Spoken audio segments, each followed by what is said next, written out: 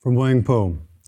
Our original Buddha nature is in highest truth devoid of any atom of objectivity. It is fluid, omnipresent, silent, pure. It is glorious and mysterious, peaceful, and that is all. Enter deeply into it by awakening to it yourself. Your total life is it. In all of its fullness, utterly complete. There is naught beside. And again, this Dharma is absolutely without distinctions, neither high nor low. We call it Bodhi. It is the pure foundation of awareness, which is the source of everything, and which, whether appearing as sentient beings or as Buddhas, as the rivers and mountains of the world, which have form, and as that which is formless, or as penetrating the whole universe, is absolutely without distinctions, there being no such entities as self and otherness. So the problem with giving Dharma talks, of course, is that you have to use words, you have to use language to try to communicate something that is beyond words, that is hard to communicate. And yet, in the midst of the very expression of things, it is the expression and not the data that is important. So today I'd like to try to do some investigations, because understanding, and if a talk like this is just about, well, this means that, then so what? So let's try to investigate together some of what Wang Po is talking about. Now, the problem with this kind of investigation, of sequential investigation, is it makes it sound like things are reasonable and things can be easy and logical. And of course, there's something bigger than that. We have to take effort, make energy, and see beyond the ideas that we'll be exploring. Wang Po says, make effort, make effort. Of the 10,000 or 10,000 people in this school, of the 1,000 or 10,000 people in this school, only 3 or 5 have actually really understood Dharma. If you do not take this investigation seriously, then you will suffer for it eventually. That is, literally it says, there will be a day you'll experience calamity. Therefore it said, be diligent in taking care of this life. If so, how could you, if you do so, how could you suffer? How could you suffer misfortune in eons to come?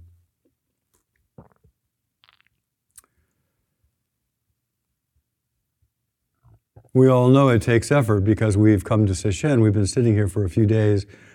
We've been showing up as called for, doing the work, being outside, doing dishes and all the things. All that takes effort. It takes effort of a certain kind to raise one's hand and open one's mouth and to breathe. It takes energy. And as we sit today, and as we sit into the night, of course it takes effort. Of course it takes intention and investigation. If we don't do the intention, the investigation, and put the energy in, then all we do is we end up being comfortable with our own delusions. The problem with calm abiding is that we practice calm abiding and all of our fixed ideas about the world are untouched because we're just calmly abiding. So it's essential that we develop a foundation of calm abiding, that we develop a foundation of isness, and from that foundation we really make the effort to look deeply. And right now, of course, our fixed assumptions about ourselves and the world are still at play. Our assumptions about permanence or being born and dying are assumptions about the nature of thought. So please constantly investigate. And that constant investigation is not dependent upon how it looks. To have a mind that is really curious about the fundamental, that investigation can happen in any situation. And yet, when we're in the Zendo doing yasa, with nothing else to turn our attention away, in a way we could say it's more efficacious.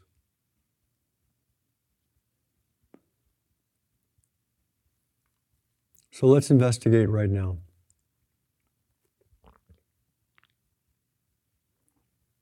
And let's investigate the nature of thought itself. So, a basic assumption I have is that we're all thinking. And we have the capacity for thinking. It's one of the requisites for being a human being. Now, as this investigation of thought, we actually want to begin with the visual field. And the basic assumption is nobody here is blind. Everybody here can see. And so with your eyes open, see the room. See the visual field. And you notice you don't have to even move the eyes around. You just open the eyes and you're aware of the whole room, and you're simultaneously aware of the objects in that room. So you open the eyes, you hold the whole room, and you see the Buddha, or you see fingers, or you see heads, or you see floors, or you see whatever there is in that. And of course, we can do that easily. Now, when we're looking at a whole visual field, it's made up of parts. And as we're looking at a visual field, we can, at our leisure, focus on a particular part. We can see an object. And when we do that, the whole field is unchanged. We simply are aware of a part.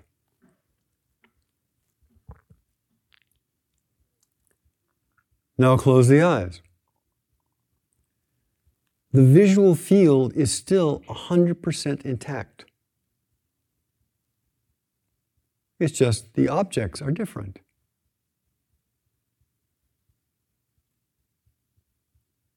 Instead of light, there's dark, perhaps.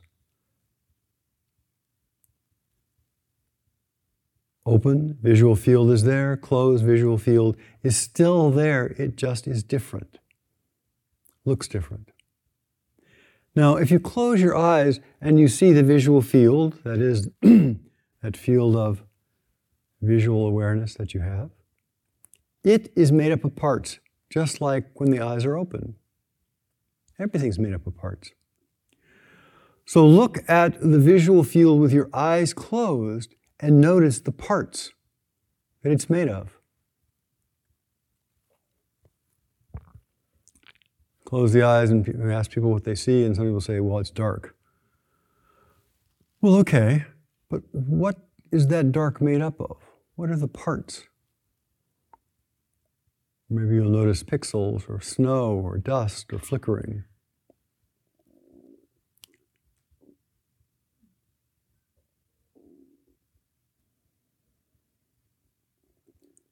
Visual field, present whether the eyes are open or closed.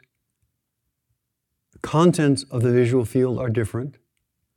With the eyes closed, the field in general has not taken form, but there is still the particulate matter that makes up the field.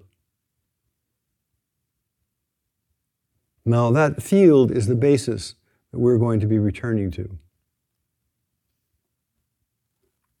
And if this is not clear to you, I mean, this is just a particular way of trying to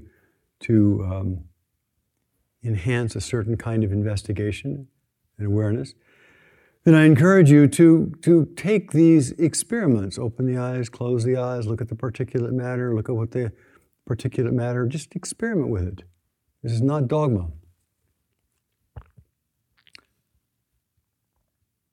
As I say over and over, Buddhism is not about dogma. There's no dogma in Buddhism.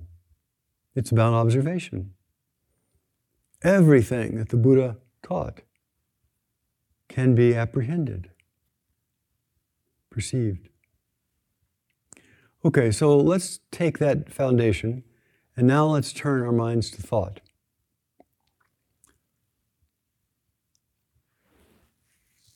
Now, you, each of us can think anything.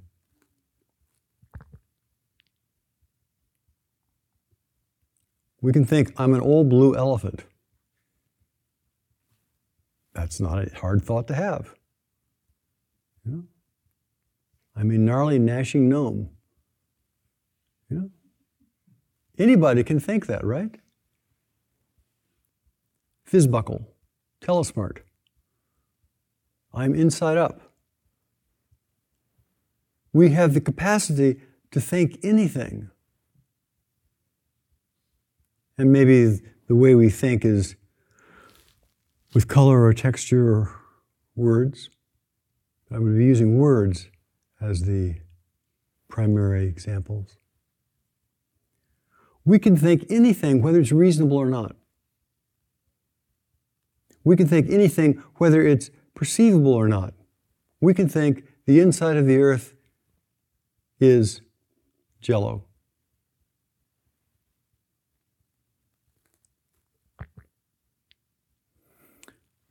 Now, we have the thought, I'm suggesting you think the thought, that I am clothed.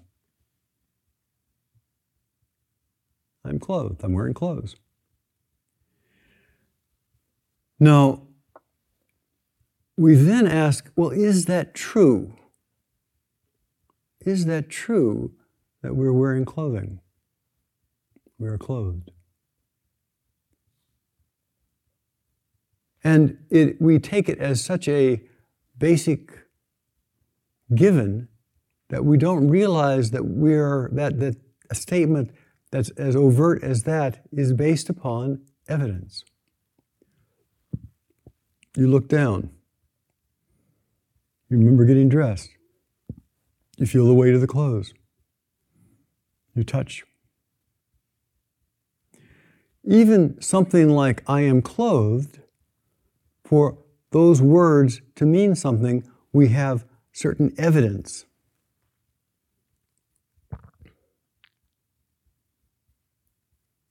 And then if the evidence seems to be congruent, we believe it. I have parents. Everybody can think that. I have parents. But then what is the evidence that we have parents?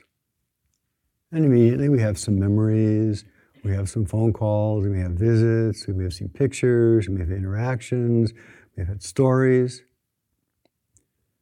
The evidence that we have parents are all these thoughts, images. Memory is just a thought.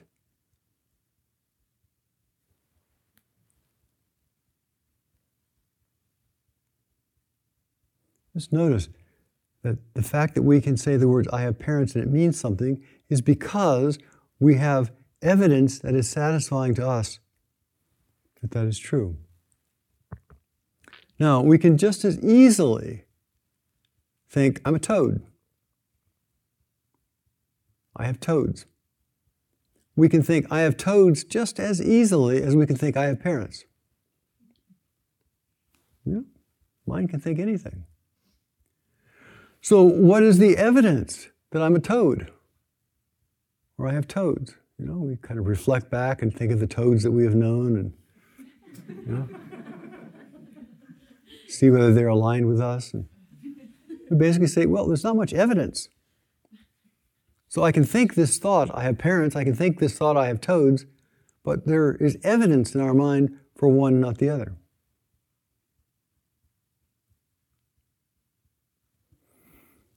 We can think, I'm 7 feet tall. And there's no evidence. We have no memory of banging our heads against the doors and, you know, hats falling off because we're microcephalic, you know. We have no memory of those things. So we believe, we give credence to the thoughts which other thoughts align with, which the evidence is other thoughts. perhaps other interpretations of sensations. So, for example, I have eaten. Sitting right here in this room, being breathed, I have eaten. And immediately, if we want, there are memories of previous meals. There are memories of the sensation. We interpret the sensation in our stomach and saying that sensation means, and we have that interpretation.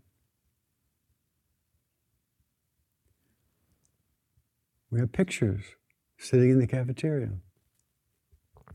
I have eaten seems patently true, and yet is based upon the mind's bringing up evidence that supports that. Sensation, memory, images, pictures, habit, whatever. That kind of evidence we have great confidence in, and we have with great confidence say, I've eaten. Now, if we say, I am built like a Klein bottle, there is no evidence.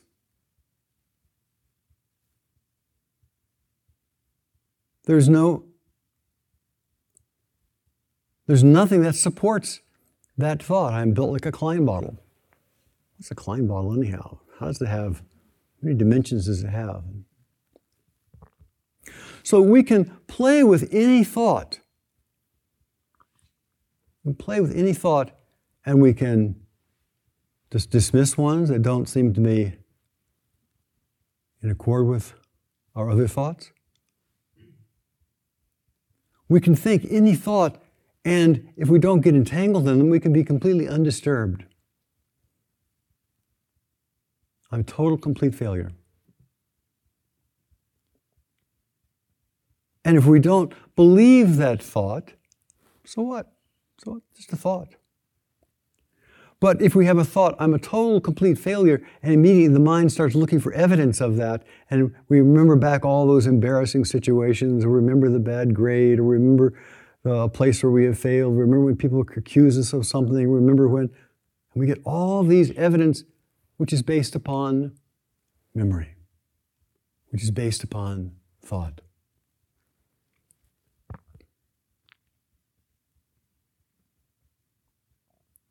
A failure, or I wouldn't look like this and be here.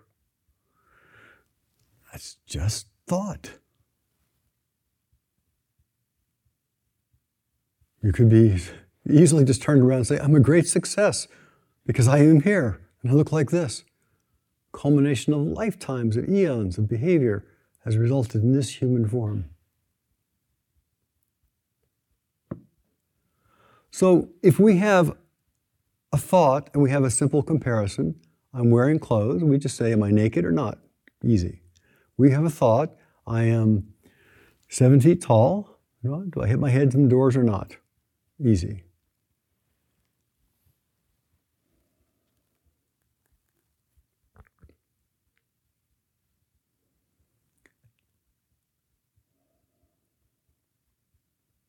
This is maybe belaboring the point, but let's continue. So we have the thought and its efficacy or accuracy or reality is based upon comparison.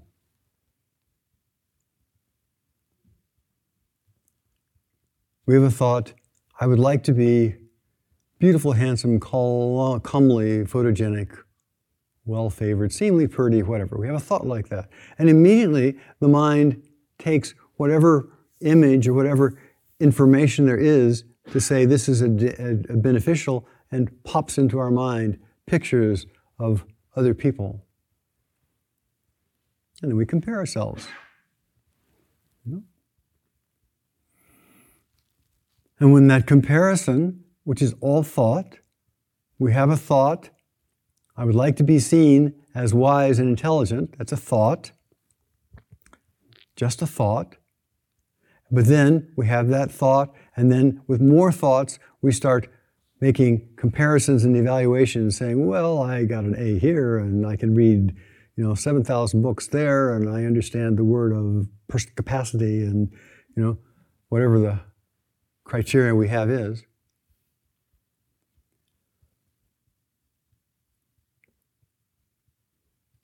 As soon as we have a thought, and then we look for the evidence for the thought, which is more thought, and then we accept or reject the thought based on thought, which is still another thought,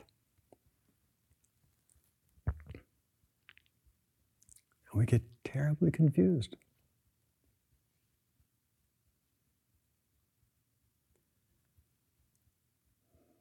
Every assertion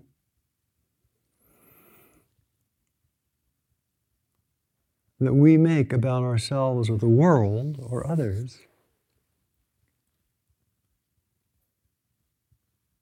is in our mind supported either by our fixed and unexamined beliefs or by this evidence, memory, what we saw in the YouTube stream or whatever. So the point here is there is no assumption that cannot be examined. There is no thought that cannot be looked into. I have failed to realize awakening is just a thought.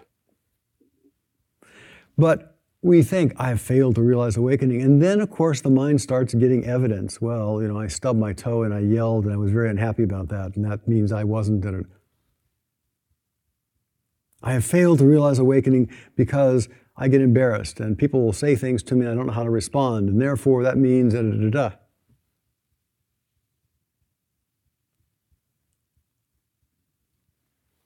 Every limiting belief can be examined. Is that true? And if we examine thought and we really see that thought is supported by thought, is supported by thought, is supported by thought, is supported by thought, and we get lost in thought, we fail to penetrate, to see beyond thought. A fantasy belief is, I think I know. I'm right. It's a thought. And we start going around and checking, I'm right, I'm right, I am right, I am right, I am right, I am right. And if we are convinced that we are right, and then somebody tries to show us how we're wrong, we get really angry and upset because it goes against our belief, or it goes against our thought, goes against our fixed idea of our own efficacy.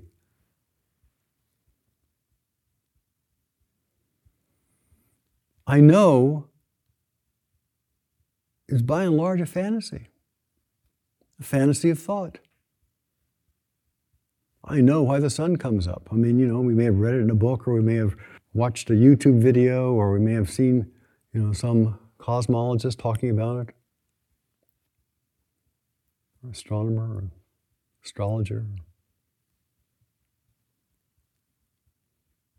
But if we examine it carefully, what do we really know?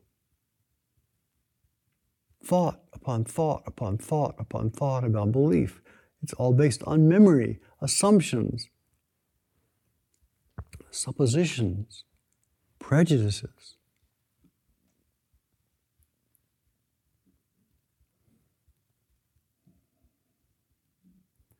So beliefs, frankly, however great or bad they are based upon more beliefs, more stories.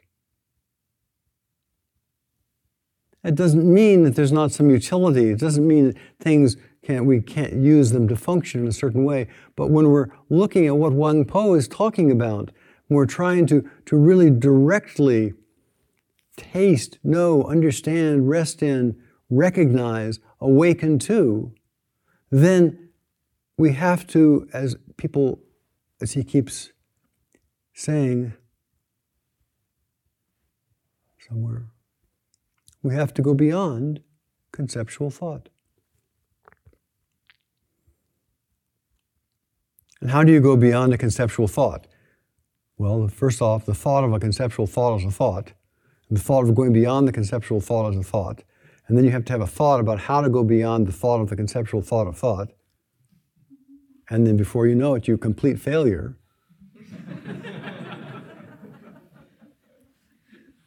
And so, the only way to do this, from my experience, is first off, we recognize what's going on, and then we use mindfulness and awareness to look directly at it. We can't get rid of thought with thought. We can't see beyond thought with thought.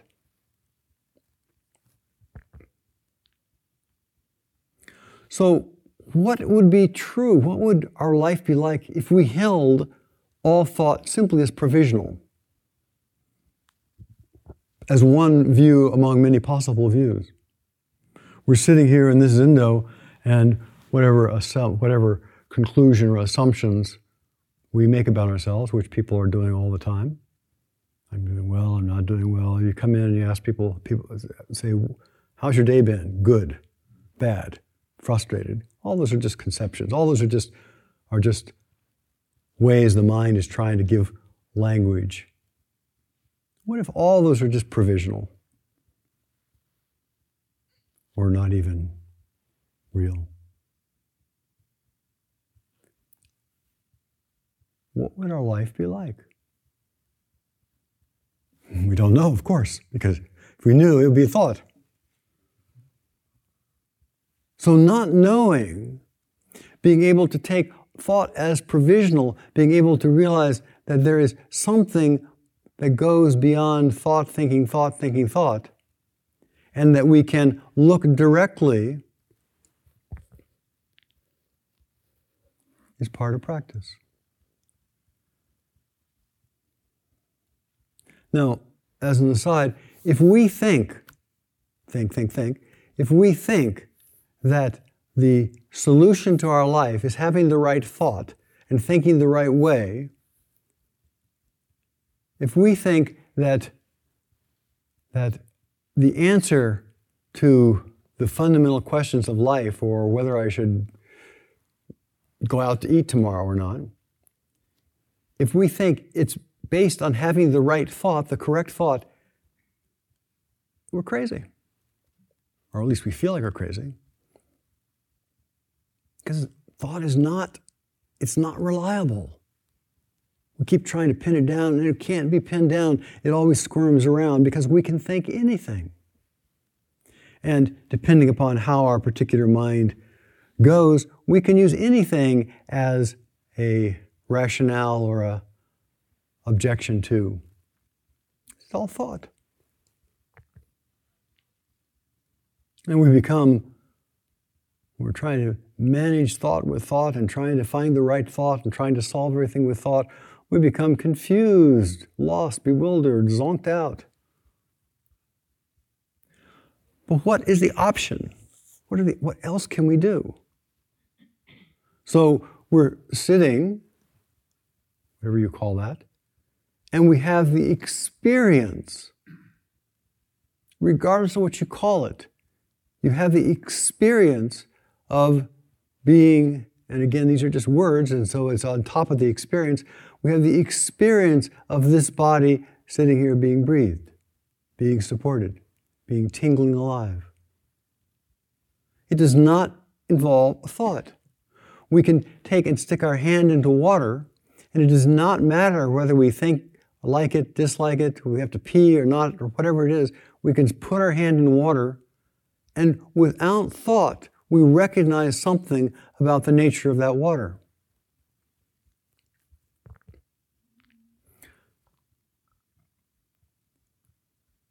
So when we are doing Zazen,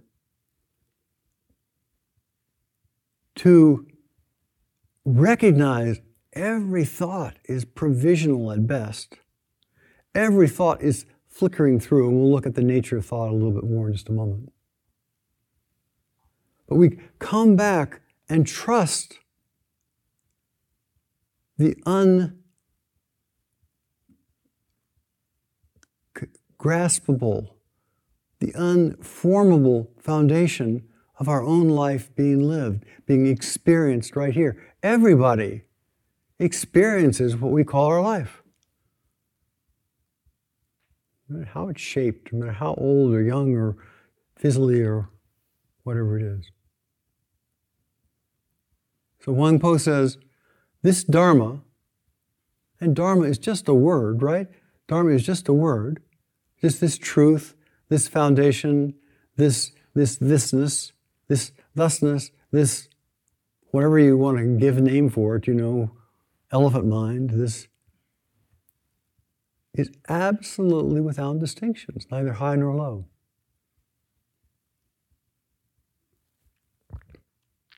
The fizzing isness of our life is just the fizzing isness of our life. Pay attention to it. It's always there, fizzling away.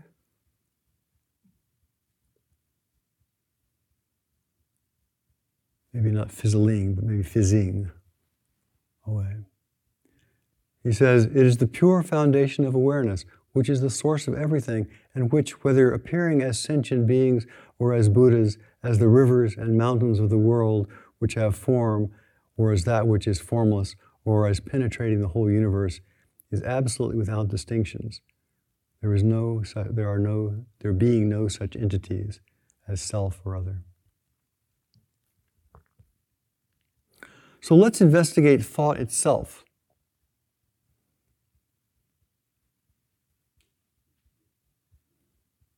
So right now, first I'm proposing that everything that we think and believe can be investigated, can be looked, can be seen as a play, as a show, as an interesting dance of activity. And we have the capacity through mindfulness and through presence to look beyond our beliefs by paying attention to the fizzing isness of now. But let's look at thought itself now. Okay, I'm assuming that everybody here is either thinking or has the capacity to think. And if you're unsure whether you have the capacity to think about, giant pink blue whales.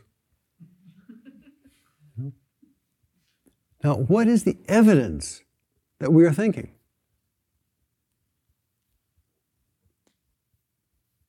Think anything. But what is the evidence that you are thinking? Well, the evidence I'm thinking is I'm thinking.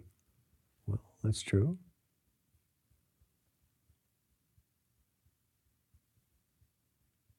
What is the evidence that you are thinking? What you were thinking a few minutes ago is gone. Did you really think that or not? Often the evidence of thinking is simply thinking. The evidence of thought is simply more thought.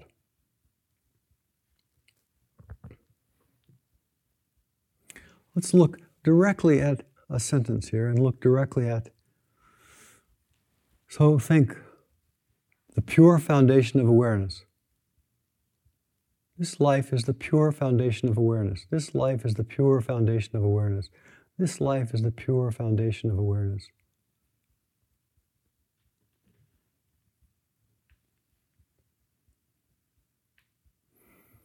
Well, how do you know that's in English? What is there about a thought that says, oh, this thought is in English and not any of the other 7,000 languages of the world? What is it that makes us assume we're actually thinking something, and we're actually thinking it in English, and we have some understanding, we think, in English? It's just worth really looking directly at it. If you're thinking this life is the pure foundation of awareness, and you have an assumption that's in English, I don't know how you would actually know that.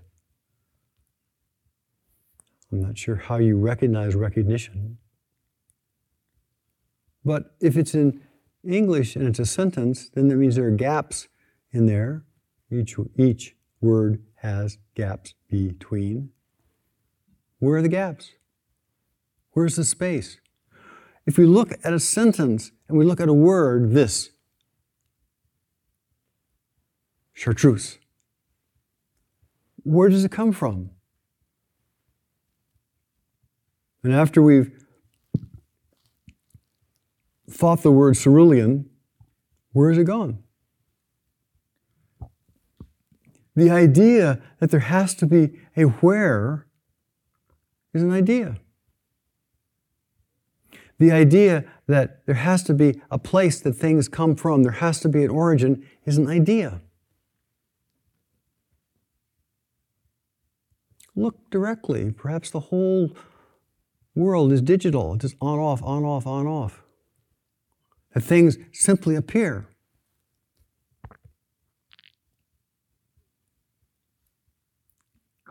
So again, look at your mind, look there, and then suddenly think, crustacean. Well, it just appears. It has no beginning. It just appears. And it's gone.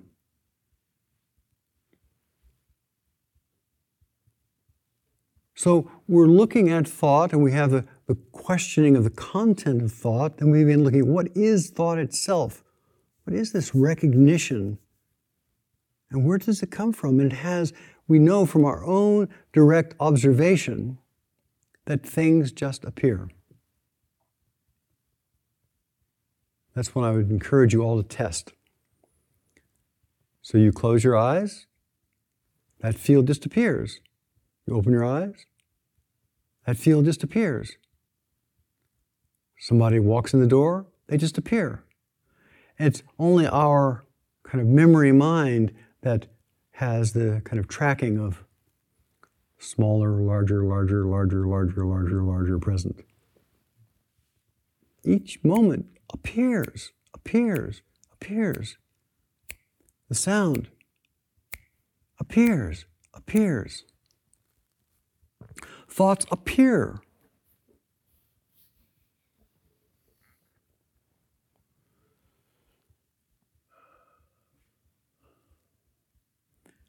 Please look directly at thought. And you think, am I these thoughts? Are these my thoughts? I can think anything. I can think I have 3-foot-long hair that's striped, that is got bells on it. Is that random thought who I am? The thought, my name is that me? So thoughts appear, just appear. Watch, look directly. They just appear. You can think anything and they disappear. They come from nowhere, they go to nowhere. And does it happen at will? Now I'm going to tell myself to think the thought I'm going to think. We don't have control. Thoughts just pop into our mind. Once they pop into our mind, we might run with them for a little while, and they disappear.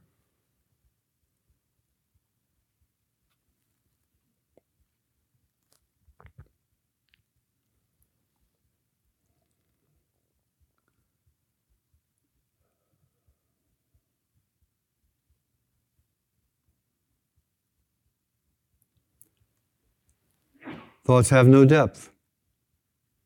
You attend to a thought. It appears, it disappears, it has no depth. You can't actually find it. You recognize thinking, but what is it that recognizes thinking? Thinking recognizes thinking? Well, there's truth there.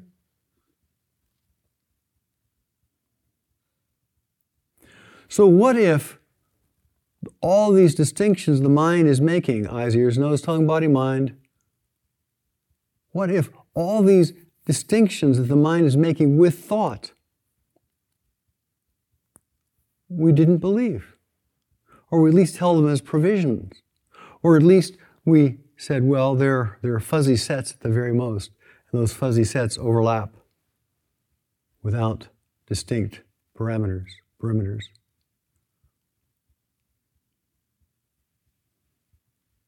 All things are like this. Dreamlike, ephemeral. Look directly and see. And Huang Po says the foundation, the pure foundation of awareness is the source of everything, regardless. The pure foundation of awareness is so intimate. There is nothing but the pure foundation of awareness, out of which the world pops. To see reality is simply to not believe all the detritus, all the jetsam, all the flotsam, all the stuff that our brain has fulminated, and simply to look, where's it coming from? What's the source? And there's no place. And so it comes popping right out of the great mystery. We can't define it, because if we tried to define it, we'd have to be using words and thoughts and ideas, and this is not about words and thoughts and ideas. And so for want of any other word, any other view, we say it's a mystery. It pops out of a mystery. You pop out of a mystery. You are a mystery. Everything that comes from mystery is nothing but a mystery. And so what do? This mysterious universe. We pay attention to the sound of sneezing. We pay attention to the body being breathed. We come back to the intimate isness of this moment. We feel, we hear the steps, we hear the movement, the opening of the door. We don't need an interpretation. And the last piece of this, of course, if we begin to look and seeing the dreamlike nature of reality, the dreamlike nature of mystery, because everything is intimately interpenetrated, we are always responsive. Always responsive. The dream always responds to the dream. There's no, it's just an idea that there's something static, that's something unresponsive, that there's this thing called a one mind, which is pure and clear and has no movement. Just an idea. The experience is the fizzing isness of things, which is always responsive. It's always fizzing, it's always responding. So part of the practice is seeing beyond fixed beliefs, looking directly in, seeing the root, and then watching as we encounter this world in all of its mystery. We're always responding to it. And if we're responding to it from a foundational place like we're talking about, you end up with one kind of unfolding. But if you're responding from all the fixed beliefs and the encrusted notions about who we are and how the world should be, then we are responding with fighting. So as we sit, it requires attention, it requires energy. If we're not really looking deeply, if we're not really investigating, if we're not really thinking, what is it, if we're not really actively seeing beyond thought, we just sit and rest in our fixed beliefs. So as this short period continues, please use your mindfulness. Use your inquiry. And whether sitting, standing, walking, or lying down, recognize the nature of this mysterious life. And I encourage you to do that with vigor. Now, it may be an oxymoron to consider being vigorous in the middle of the night sitting, but nonetheless, awareness is always aware, and awareness can be aware of anything. Everything comes out of that awareness. Everything is always bubbling, whether it be the fatigue and droopiness or whether it be the bright light energy. It all comes out of the same place. That awareness cannot be obscured. It's not occluded by anything, not blocked by anything. So when you're sitting doing yasa, be aware. When you're really so tired you can't think, great. Be aware. When you're full of juice, great. Help others.